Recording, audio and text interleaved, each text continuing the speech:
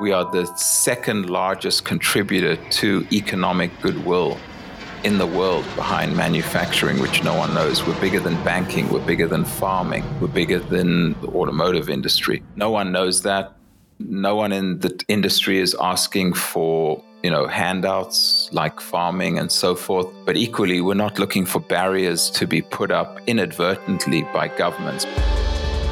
This is Up in the Air, a show about travel adventures, frequent flying, and the unique experiences we have along the way. I'm Ian Agrimis, and in this episode, you'll hear from Brett Tolman about wielding a samurai sword in Japan, how the travel industry is reducing their carbon footprint, and what it's like to manage 40 different travel brands through a global pandemic. As anyone who's run a business knows, you can read about your industry all you want, even study it, but when it comes to learning, there's no substitute for experience. After all, you can't read about doing push-ups to get stronger. You have to get down and do some push-ups. If there's one industry that's spent the entire pandemic on the floor trying to do push-ups, it's the travel industry as they try to navigate the environment caused by the pandemic. You learn a lot trying to lead one business through such a challenge, but imagine trying to lead 40. I'll spare you another push-up metaphor. That's been the job of Brett Tolman, CEO of the Travel Corporation, which owns 40 different travel brands operating in 70 countries and serving nearly 2 million travelers in a typical year. As fate would have it, 2020 was TTC's 100th year in business, tracing its roots back to a small hotel outside of Cape Town, South Africa. The company is known for high-end touring, luxury experiences, and transportation. While this year wasn't what any of us had in mind for the travel space, I wanted Brett to start at the beginning of the story to get a better idea of how he got to where he is today. And just a heads up, there's a little bit of microphone rubbing for the first 10 minutes, but it goes away. Back in the late 60s, early 70s, my parents developed one of the early safari lodges in a place called the Timbavati. And in the early days, it was very much camping before we were able to build out the lodge there. And I remember particularly, as my father said on a 100-year video that we did back in August, back in those days, we were pretty uninformed and unsophisticated. And it's very lucky that we never had any particular issues in the bush. But a couple of very fond memories all of our siblings have was we went for a walk in the bush one day with no guide, no gun. It was my parents and the 4 children. And we took my mother's dog with, who she's famous for never going anywhere without her long-haired dachshund. And so my father and the other 3 kids were ahead of my mom and I, and we were about 20 feet behind because the dog was stopping to smell and pee and so forth.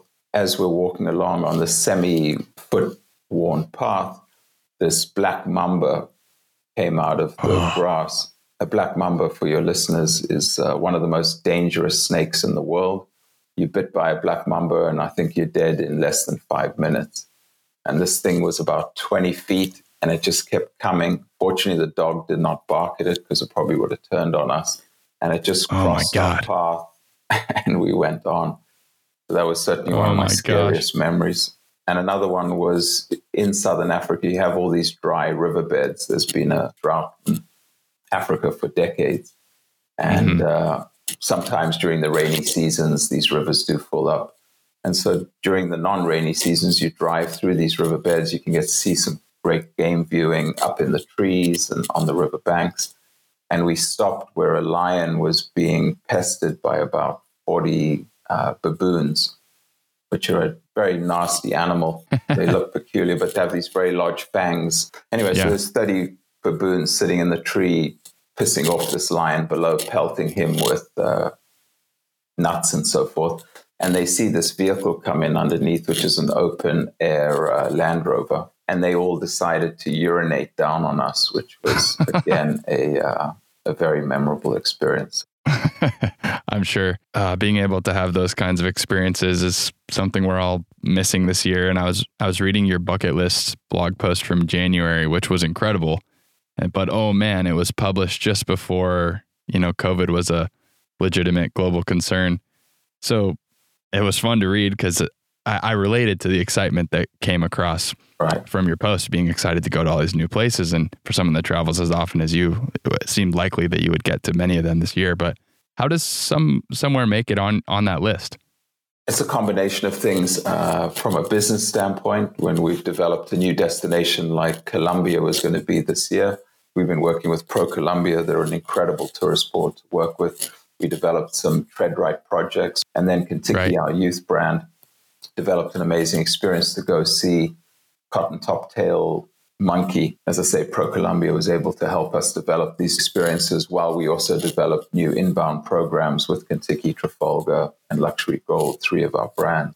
And then you have personal ones where my family and I have obviously often conversations at the dinner table. Together, we agreed our number 1 bucket list last year was to go to Japan. The kids still talk about it. So that's certainly one of the top ones on our bucket list from a family standpoint. Awesome. How lucky are we? Yeah, no kidding. Yeah, you do have to go and test out some of these new offerings from the various brands that you oversee as CEO of the Travel Corporation. But I know one of the biggest projects that is really important to you is Tread Right, and you mentioned it briefly. And this kind of emphasis on sustainable tourism is kind of what that was born out of, an effort to become carbon neutral as TTC and to give back to local communities. So what is Tread Right? TTC is a family-owned and run business. We're in our 100th year. I'd like to say we're going to celebrate our 100th year this year, but obviously this is no time to celebrate much of anything other than the fact that we're alive and this pandemic will end at some point. Amen. And we're very grateful for that. Amen. So as a family, we had some conversations about 15 years ago that in order to protect and preserve our business, we had to help protect and preserve our industry for future generations to come. And as a caring, empathetic, philanthropic family, having come from Africa, we also appreciated how under threat so many wildlife species are, which are also such an important part of travel and tourism. I know in the past, tourism has been criticized not just for over-tourism, but for how little money is left in the destinations when we cruise there or we take travelers there, and that we're all very profit-centric. While that's true, because as the saying goes, you have to do well in your business in order to do good out in the world. If we're not generating profits, we cannot invest in Tread Right and help protect places we go and so forth. And in taking money from the customer, we thought it was important that we don't ask them to donate to our foundation or the projects, but that we take a percentage of our profits we make every year and we put those into the foundation. And that's our way as a family and a business to say we are doing our part to try to give back, and we don't want more money from the traveler who's already paid for their holidays, but we'll take a percentage of those profits and put them back into doing right in the world. So incremental change is what we believe in, and that, anyone, including all your listeners to this podcast, you can all make a difference and a change in the world today, tomorrow, in terms of helping reduce climate change, reduce global warming by reducing our footprint. Coming back to Tread Right then. So we have a board of directors that includes some great individuals out in the world. Costas Christ, who's a sustainability expert. He writes for National Geographic. He's advised Virtuoso Travel Network in the past. He's our chairman. Yes, Mr. Costas. Exactly. I've known the man for 15 years. He's a great friend. We have Céline Cousteau, the granddaughter of Jacques Cousteau, the great underwater explorer. She's been our planet ambassador now for many years, and she's an advisor to our group. Together, we find projects that we recommend, that we then approve. We inspire other people to bring projects to us. Some of them come from our travels in South Africa from a wildlife project. We have a Relais Chateau property in the Cederberg Mountains, which is about 2.5-hour drive outside Cape Town, called Bushman's Kloof, where we have some of the oldest rock art in history that we have the privilege of helping protect and look after. In those Cederberg Mountains, there's a species called the Cape leopard. Hey, Brett. Hey, I hate to interrupt you, but it sounds like your microphone might be rubbing on your shirt or something. So you were saying about the leopards? So this is a Cape leopard. They live in the mountains, so they're much smaller. They're much stockier. They're not nearly as lithe as a leopard that runs across the plains of Africa. And over the last 20 years, farmers have really encroached on their environment. And equally, farmers have been facing a drought for the last 20 years. So it's a double whammy per se, where the leopard is now having to encroach on the farmlands in order to find food. So they're preying on the livestock of the farmers who are under terrible duress, where they're just trying to stay alive. They're struggling to feed their animals, to keep them watered. So what they're doing is shooting and killing any leopard that comes on their properties and tries to prey on their livestock. Right. And it's hard to blame them. Exactly. Both sides. The leopard's starving. He or she needs to find food. So the easiest prey is a cow, for example, or sheep that the farmer has. When I went to South Africa some years ago on a trip with my family, we went to a local excursion that one of our companies, Lion World, supports down there, where a woman started something called the Cheetah Outreach, which was very similar concept of cheetahs are being killed by farmers who are poaching on their livestock. So they introduced something called the Turkish Anatolian sheepdog, which is this massive animal. And it's not obviously domesticated at all. And this animal is strong enough and courageous enough to chase off cheetah, lion, leopard. So we said, okay, why don't we take this as a TreadRight project? Let's introduce this animal to the farmers, being they are financially very under duress. We will pay for the animal. We will train the animal for the first year, support them, help them indoctrinate it into farm life. And hopefully 12 months on, they can take on the feeding of it. And during that time, the animal will keep the leopard away from the livestock, and it'll prevent the farmers from having to kill them. So we're now in our 4th year of doing it. We're doing, I think it's 12 farms.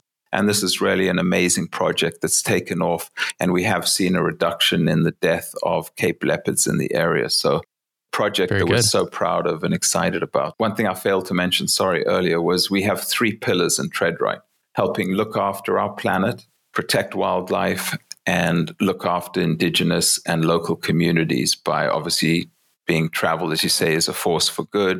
And obviously, in many cases here, we're talking about women and girls, and therefore we're looking to bring them into the workforce. There's an author called Paul Hawken, Hawken, who wrote a book a couple of years ago called Drawdown, which I highly recommend anyone reads who is interested in how we protect our planet and reduce climate change. And he presents many reasonable, realistic solutions to reversing climate change. And one of the most important ones he puts in there is you bring more women and girls into the workforce. This can actively help reduce global warming and climate change because of how the female species really is so much more productive in protecting all things, reducing footprints and so forth. So I think it's an incredible aspect, and why I always talk about the future is female, and why we promote as many women and girl projects as we can in the world. That's amazing. For people listening who might work in the travel space and are considering similar shifts to a carbon neutral business model, or just to reduce their carbon footprint, period, how quickly do you expect the investment in reducing TTC's footprint to become net positive if it isn't already? It's a great question, Ian. Thank you. We're not there yet. We've got a long way to go. It starts with data. As the saying goes, if you can't measure it, you can't manage it. So the first thing you need to do is measure your footprint so you know what it is and where it is, in terms of electricity, gas, water usage, and so forth. And then what are your flight miles if you're in the travel business, and what are your on-the-ground carbon measurements as it pertains to transportation, food waste, and so forth. And that's something we undertook a couple of years ago. We've introduced some measurement tools and so forth. We're happy to share any and all of our learnings. This is not about something we have bragging rights because we're going to be carbon neutral by X date and someone else isn't. This is all about the survival of our planet and the survival, I believe, long-term of our species. Yeah, teamwork. We'll share any of our learnings. We got the same from Intrepid, a company that's a B Corp and is, to my knowledge, the only tour operator in the world today that is carbon neutral. And so we've learned some things from them. So it's a number of steps. We've worked actively over the last many years to reduce our footprint in terms of our water usage, our electricity, etc., in our offices. Everyone buys into it. All of our teams around the world have been a part of this from the very beginning. So now it's over a decade we've been doing this. So everyone understands and buys into it to one degree or another. We can over-index. I've had a war on single-use plastics for a couple of years, and I've found out, I was very upset about this back in November, that some of our people, especially from our contact center in our office here in Los Angeles, could not afford to find somewhere for lunch that didn't use single-use plastics. And so they were petrified to come into the office and eat their lunch because they had a single-use plastic. So they were sitting in their cars eating lunch. And when I found this out, I immediately reversed our single-use plastic policy to not be that draconian, because obviously you don't want to have your team sitting in the car park eating their lunch, especially in Los Angeles in the peak summer months. So you can over-index a bit, and that's why you've got to be a very good listener, and you've certainly got to be very empathetic on these issues, on how you balance it all out. But besides that, we've invested heavily in solar over the past several years. We've spent a fortune on putting solar in where we could reduce, at least 50% of our electricity usage. We just spent $1 million at our office in Cyprus, just near Long Beach last year, that we moved into to put in a drought-resistant landscape solution, which has reduced our water usage by 80%. So we've done all of those things. But when it comes to airline travel, when it comes to our vehicles on the road, etc., obviously those are carbon footprints that we cannot eliminate. So we have been working actively on a carbon offset program. Shannon Guyen, who's our Chief TreadRight and Sustainability Officer, has identified a company called South Pole. Yeah, South Pole Group. Yeah. So we think the work they do is incredible. So our carbon offset is going to be with them when we go forwards next year with this. And as it pertains to how long it's going to take us, it kind of depends on the recovery, because if, let's say, 70% of our footprint is going to be eliminated by carbon offsets on behalf of our travelers and our own business travel mileage and so forth, then it's got to be using money to obviously pay for these offsets. And I don't want to do that until our business has recovered. Again, coming back to that comment about you've got to do well in business in order to do good in the world. So of course, my hope and expectation is we will be carbon neutral by, let's say, 2025 or 2026, no later than that. But it all depends on, and I'll do it earlier if our profitability returns sooner than great. Later. That's soon. Yeah, not soon enough, but sure. Yeah, but I think that's a aggressive timetable compared to the majority of the industry. I know a lot of people criticize particularly air travel for being a major pollutant and having a large carbon footprint, of course. Yeah.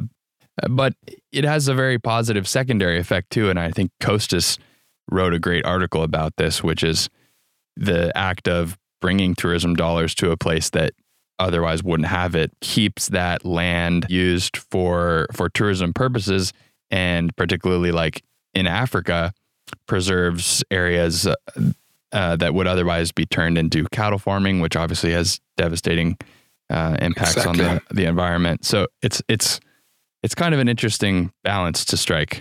It is. And what I would note is, depending on how long this pandemic goes on, if we're not careful, we might end up with no airlines. And then that'll be a self-fulfilling prophecy that we no longer have the carbon footprints of airline traffic, but we can't go anywhere. And I mean that sincerely, because, Delta just announced they lost $4 billion in the last quarter. The US airlines are losing $300,000 a minute, $27 million a day. They've obviously started furloughing or laying off thousands of people. And unless they get government support in the US, unless British Airways and Virgin Atlantic gets more support in the UK as other examples, these airlines are going to go out of business if, this pandemic and the massive reduction in air travel, which is, 80% down at this point on the same time last year. Yeah. These airlines aren't going to be able to survive, as will most travel companies. Yeah. You're a leader in the travel space. You've established that, and you set a good example for how people should do good or tread right, as you guys say. But while traveling, can you think of a time when you traveled somewhere and you knew you had made a mistake either in this respect or otherwise? And what'd you learn from it? Obviously, hindsight's 2020. So if you're asking the question based on today, then absolutely. But I think your question's more in the past.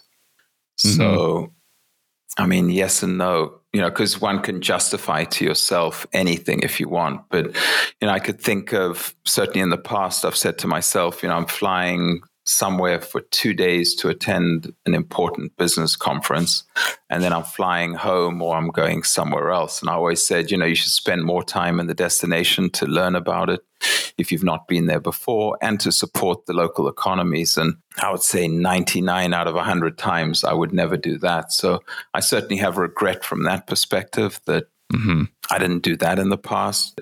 Sitting here today, seeing, what the pandemic has done to our industry, but also having a greater sensitivity to, how many trips I want to take in a year, both for my footprint and also living in the world of Zoom and Teams calls today. I do appreciate sitting here today that I would not travel as freely as I used to, not because I'm scared of getting COVID, but because I recognize my job can be done probably 80% effectively sitting wherever I am doing these virtual sessions and so forth than having to fly there. But I would also say, which again is the value of travel and tourism, that nothing replaces being there, obviously tasting the food, what Mexican food tastes like versus what we think Mexican food is when we live in Americas. Right. Obviously day and night is one example, but more so the people, the history, the geography, the geology. I love history, so that really gets to me. But with our children, when we went to Japan, it was all about the cuisine. It was all about the fashion, but equally having the opportunity to take him to the Hiroshima Museum and learning about that and standing there where that atomic bomb hit and hearing the stories and seeing Japanese school children around hearing the same lesson, and then going into the museum and seeing clothing that was obliterated by the fallout and hearing some of the stories of people who lived beyond it and seeing their photographs, I think gives you an incredible appreciation for not just what the people of Hiroshima and Japan went through, but what nuclear energy and what nuclear bombs can do. And we all walked away, absolutely appreciative that this is something that can never happen again to anyone in humanity. Yeah, I really want to go there. I was supposed to go. I recommend it to everyone. Listeners of this podcast will have heard this story already, but I was supposed to go there next month, and I've obviously had to cancel my trip for obvious reasons. But I do this segment on this show called Explain That Graham. So speaking of Japan, I saw a photo of you and your family. You're all holding katanas. So tell me about that day and what was going on there. So a friend of ours who lives here in Los Angeles is also in the travel business, and they arrange very high-end, very immersive, unique experiences. And they mentioned that they'd gone and had a day learning what it was like to be a, what do you call it? Samurai. And I was like, wow, we've got to do that. Yeah. And so when we were in Kyoto, they kindly arranged for us to go to this dojo. And there was an authentic samurai who was there with 2 people. And we spent half a day, and they start with the ceremony. You sit there, getting dressed up. You sit there having a cup of tea. You go through some rituals and so forth. And then we got to go outside and practice and rehearse for an hour and so forth. And it was amazing because you really felt immersed in it. You were dressed for the moment.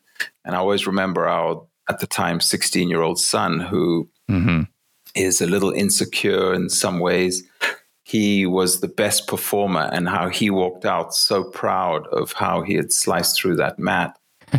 You really saw him walking an inch taller when he left there. So that was another wonderful, very touching memory for my wife and I from being there. That's really cool. So you did get to cut something, and were you amazed at how sharp that sword was? Unbelievable. They say they're incredibly sharp because they make the blade from one single piece of metal. They just hammer it repeatedly. Correct. So it's like incredibly hard and incredibly sharp. I didn't put my fingers anywhere near the edge, knowing that, but I certainly take their word for it. And when you see it cutting through that katami mat, as you say, you can just sense it. And I spend a lot of time in the kitchen around sharp knives, and I've lost a few fingertips on mandolins. So I have a high respect for any sharp blade. Well, you've had the opportunity to travel extensively and to experience the best of luxury travel and unique experiences, as you were just alluding to. I'm sure through your own company's travel brands and your involvement in the industry, but what does it take for you to get excited about a travel experience now? Dreaming, about where to go next, whether it's talking with family about Vietnam and Cambodia, whether it's thinking about Africa and Botswana, where we're currently trying to finish what's going to be an incredible safari lodge called Kidra in the heart of the Okavango Delta, and just knowing so much about this project that we've been working on for 2 years and what it's going to look like, and the local communities we're going to be benefiting. We're going to be generating manure, obviously, from our footprint there. And we're going to be giving all of that manure to local communities to use for growing fruit and vegetables, etc. We have a leopard project we're working on there. We're going to have the opportunity for guests to learn how to be a tracker for a day. Anyway, so it's very easy for me to get excited about all these projects and destinations. But we're also seeing it very much with people in general. Obviously, with the inability to travel anywhere, we know there's a huge pent-up demand. We're seeing it where Qantas Airlines, for example, announced, I think a month ago, that they had flights to nowhere. You could take a 4-hour flight down to Antarctica, I think it is, and back. It was like $3,000. Those flights have sold out.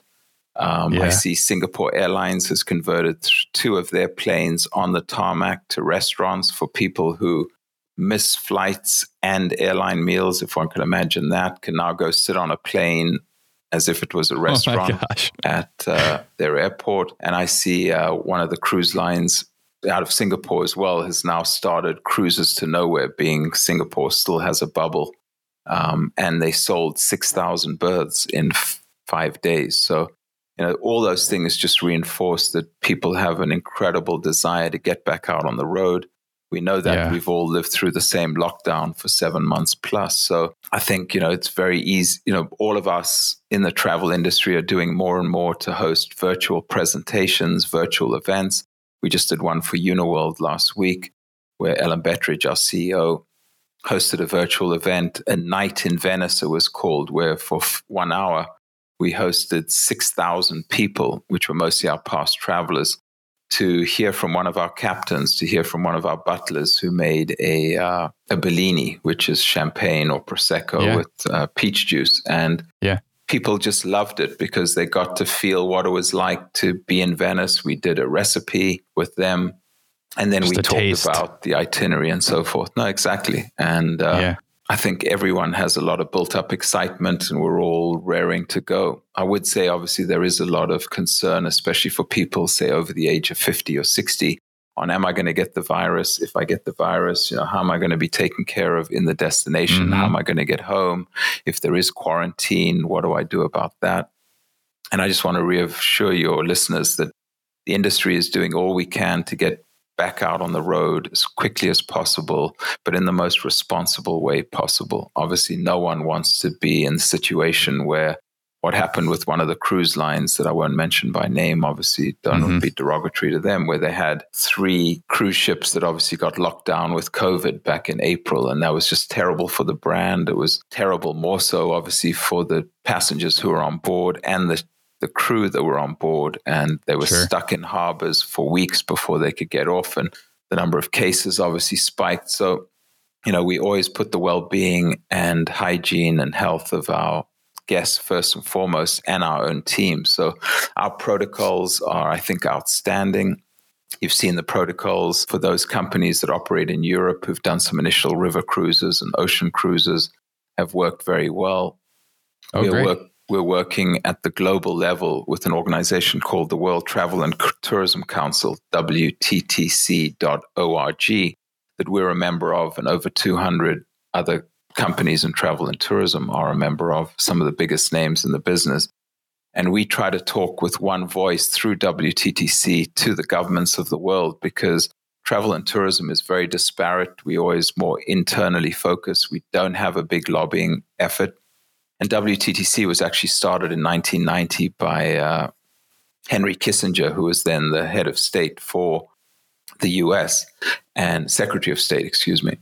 Mm-hmm. And he thought that travel and tourism was an incredible force for good because it generates so much GDP in each economy. It generates a lot of employment, but no one understands the size and scale of it. So WTTC was formed by that. We work with Oxford Economics to put out data regularly on each country's size and scale of travel and tourism. And, so that your listeners know, travel and tourism last year generated 10.1% of GDP. We employed over 350 million people in travel and tourism, direct and indirect. That's amazing. Behind manufacturing, which no one knows. We're bigger than banking. We're bigger than farming. We're bigger than the motor car industry or the automotive industry. No one knows that. No one in the industry is asking for handouts like farming and so forth. But equally, we're not looking for barriers to be put up inadvertently by governments. We are the second largest contributor to economic goodwill in the world behind manufacturing, which no one knows. We're bigger than banking. We're bigger than farming. We're bigger than the automotive industry. No one knows that. No one in the industry is asking for handouts like farming and so forth. But equally, we're not looking for barriers to be put up inadvertently by governments. Barriers include, visas that cost a lot of money and are very difficult to get, or other barriers to entry that prevents the free flow of tourism from here to there, as we're seeing today. And that countries are obviously, because they know how important travel and tourism is, that they are investing in their infrastructure. If you know over the next 10 years, your tourism can grow by X, you can employ X more million people, you're going to generate more economic well-being for your economy. You want to make sure your airports are big enough, that your train stations are big enough to handle this potential growth, that you can handle that growth, not overcrowding, obviously, but growth. And when you look at the US, for example, we've not invested enough, as you know, in our infrastructure the last 10, 15 years. And I'm not getting into the politics here, but just the money. When you look at, we've spent over $1 trillion in the Middle East and in the Afghanistan war over the last 10 years. That's where a lot of our investment has gone, rather than investing in our infrastructure. And China's done the opposite. They building a new airport literally every month, and they doubled the size of they built a new airport in Beijing to replace the airport they built before the Olympics in less than a year. So here's a country, and they've got no inbound tourism, even without COVID, because they don't invest enough in making it appealing enough to people with pollution and so forth. So it is a complicated set of issues, but WTTC certainly tries to help governments and people understand the benefit of travel and tourism, and that we're a great economic driver, which is so important today. And WTTC likewise has projected that there will be 197 million jobs lost this year related to travel and tourism. 5.5 trillion US dollars have been lost in the economy from the shutdown of travel and tourism. And that if we can get travel and tourism going again very quickly, we can get 100 million people back to work around the world. And so we just joined a G20 meeting, which was held virtually, hosted by Saudi Arabia this last week. And we spoke to these G20 ministers talking about these issues, making them aware of it, and how if they can work together to help ensure the right protocols are in place. And it's very simple stuff. We need rapid testing before you get on a plane. We need rapid testing when you land in the destination. And these tests need to be $5 or $10, not $150 to $250 that they are today. United Airlines is offering rapid testing, but it costs $150 to the customer, and it's in like 5 airports in the US. So that's no good. So people need that reassurance that they're going to be tested, so they know everyone on the plane has been tested and no one has COVID as of that moment, that there's not going to be 7 or 14 days quarantine when you get there or when you get back. No one knows what the protocols are. And if they're consistent from country to country, then everyone's aware of what's expected of them. And that's as big a deterrent today to people traveling as to also whether or not they're going to get COVID. So, that's why we're trying to talk to these governments to try to work in unison to find a way to get our economies going again. And obviously putting 100 million people back to work will have a huge benefit to those economies, to those individuals, and also those governments that are not having to fund these handouts, and or it'll get their tax revenues back up as people are visiting, because tourists are obviously incredible generators of hard currency in the destination when people are visiting the US and staying in hotels, using Uber, using taxis, staying in restaurants, et cetera, et cetera. And that's not going to start until people feel comfortable traveling again. Yeah. And with a vaccine, potentially months away, what kind of decisions is your team making to determine when to start selling tours and things next year? Sure. So we have something we created a few months ago called a sensitivity tracker, where we're looking at 100 different data points, what people are looking at on our website, what people are searching on Google as it pertains to travel terms. Are they looking at COVID testing versus I want to go to Italy next year, which gives us some sentiment that people are ready to start considering travel rather than still worrying about COVID and so forth. So we're looking at all that data. And it's starting to change a bit out of the US, where people are starting to look at, wanting to go to Italy more than they're looking at what are the issues of COVID testing or whatever it might be. So that's somewhat encouraging, but we want to be careful, obviously, not to offend people by putting a call to action in front of them before they're ready to start thinking about traveling and booking. And equally, we don't want to be spending money in a soft market that isn't ready to travel. And then certainly in the US, we've obviously got a national election coming up in a few days. And that always crimps travel and bookings the month before and sometimes the month after. So we're very cautious around that. But our view is come January, February, there will be hopefully, a lot of progress made, better news and specifics on when the vaccines are going to be available, where and how we're going to get them, better progress on rapid testing that's affordable, more contact tracing, and all of those issues. And that by then, hopefully, people will be more confident. But right now, from a macro 1,000-foot view perspective, Ian, we're expecting that the second half of next year might be reasonably good in terms of people traveling and seeing numbers being reasonable versus, say, 2019. But that the first 6 months are going to be very difficult still because there's going to be a lot of uncertainty. The vaccine isn't going to be out there in, mass quantities. And there's still going to be a lot of uncertainty because governments just won't have made enough progress on rapid testing. But that said, obviously, when one watches the news every day, there are people, I can't tell you the percentage, obviously, but Americans, Spanish, Germans, Brits are out there traveling who want a holiday, want to go on holiday now. We saw it this summer, obviously. We saw it Memorial Day. We saw it Labor Day domestically. And obviously in Europe, they're now facing a second wave as a result of a lot of Spaniards going on holiday, and they now got lockdowns again. But there's also, unfortunately, quite a difference in behavior. If you saw on the BBC last night, Liverpool's on lockdown, but the streets were full and people were partying and they weren't wearing masks. So, lockdowns, unfortunately, this time around are not being enforced or followed in some jurisdictions as well as they were because people are burnt out. They're sick of it. But, this is a virus. This is not something that's politically oriented. It's not something that, that won't cross borders. It's not tied to a calendar. And unless we all help mitigate this virus, we're all going to be sitting here this time next year with the same problems. And unfortunately, I think what the West has demonstrated is we have no experience with this, whereas the Asians had SARS, they had MERS, going back to 93, 2003, and so forth. And so they learned from that first virus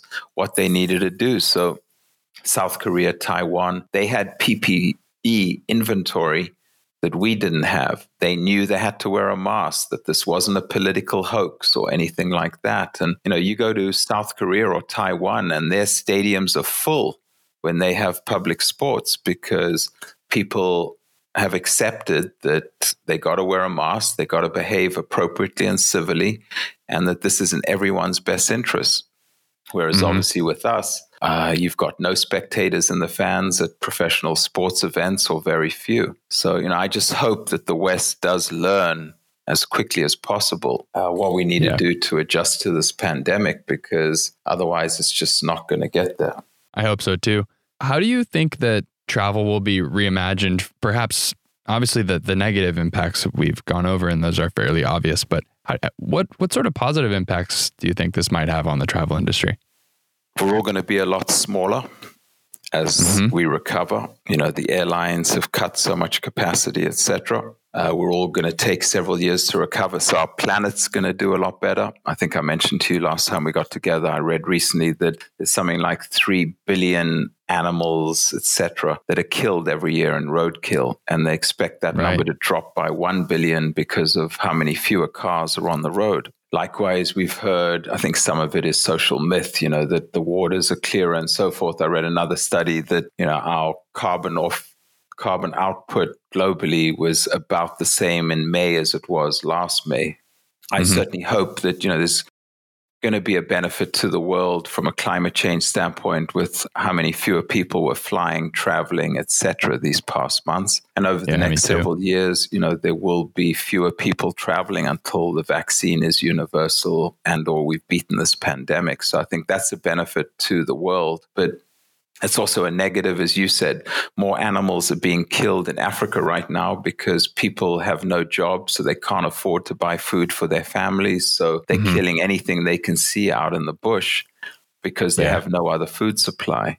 And or there's more poaching because there's no tourists, and governments have cut down on their military and so forth that are out there protecting wildlife from poaching. Obviously, local communities have been decimated without local support from tourists and companies that aren't in the business or have had to cut back. I'm sure you're familiar with, obviously, how many charities are decimated because people aren't economically able to support charities the way they used to, or companies as well. Although I'm very proud that TTC funded all of its Tread Right projects this year. That's great. Yeah. And obviously, like you said, I think poaching is an interesting one. I think many people tend to think of poaching as people who go on kind of hunting safaris, but actually the majority of poaching is done, I believe, by people who live in the local communities and who are, really just trying to make ends meet by providing food for their family. I wanted to transition a bit to quick questions, mostly about frequent flying, which is it's a passion of mine, and earning airline miles and points. And I know you said you used to fly about 250 days per year. So do you track your mileage and how much you actually do fly from a miles standpoint? No, I only tracked how many days I traveled away from home. I always donate my miles to a charity we've supported for some years, the We Charity out of Canada, that does incredible work in the destinations. So I never really cared about my flight miles, being very fortunate. That was my next question, which is how do you use your miles? So you donate them. That's really cool. Yeah, I've given, I think, 4 or 5 million miles on British Airways to the We Charity in the past. That's great. Good for you. I like to close by asking everyone this two-part question, which is, what impact has travel had on you, and what impact do you believe it has on the world? Sure.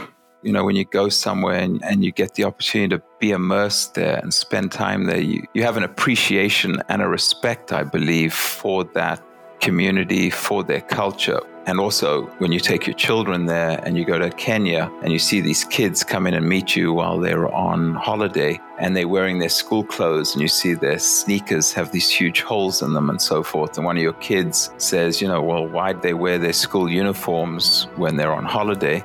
Because that's the only clothing that they own. Wow. Especially when you travel to these destinations in some of these emerging communities and so forth, you have an appreciation how lucky and grateful we are as people to live in a country like America and to have the resources and ability to visit and to help other people. And they always say, and the UN has always said this, if we had more travel, there'd be less war, because people would have a greater appreciation, respect, and understanding for each other.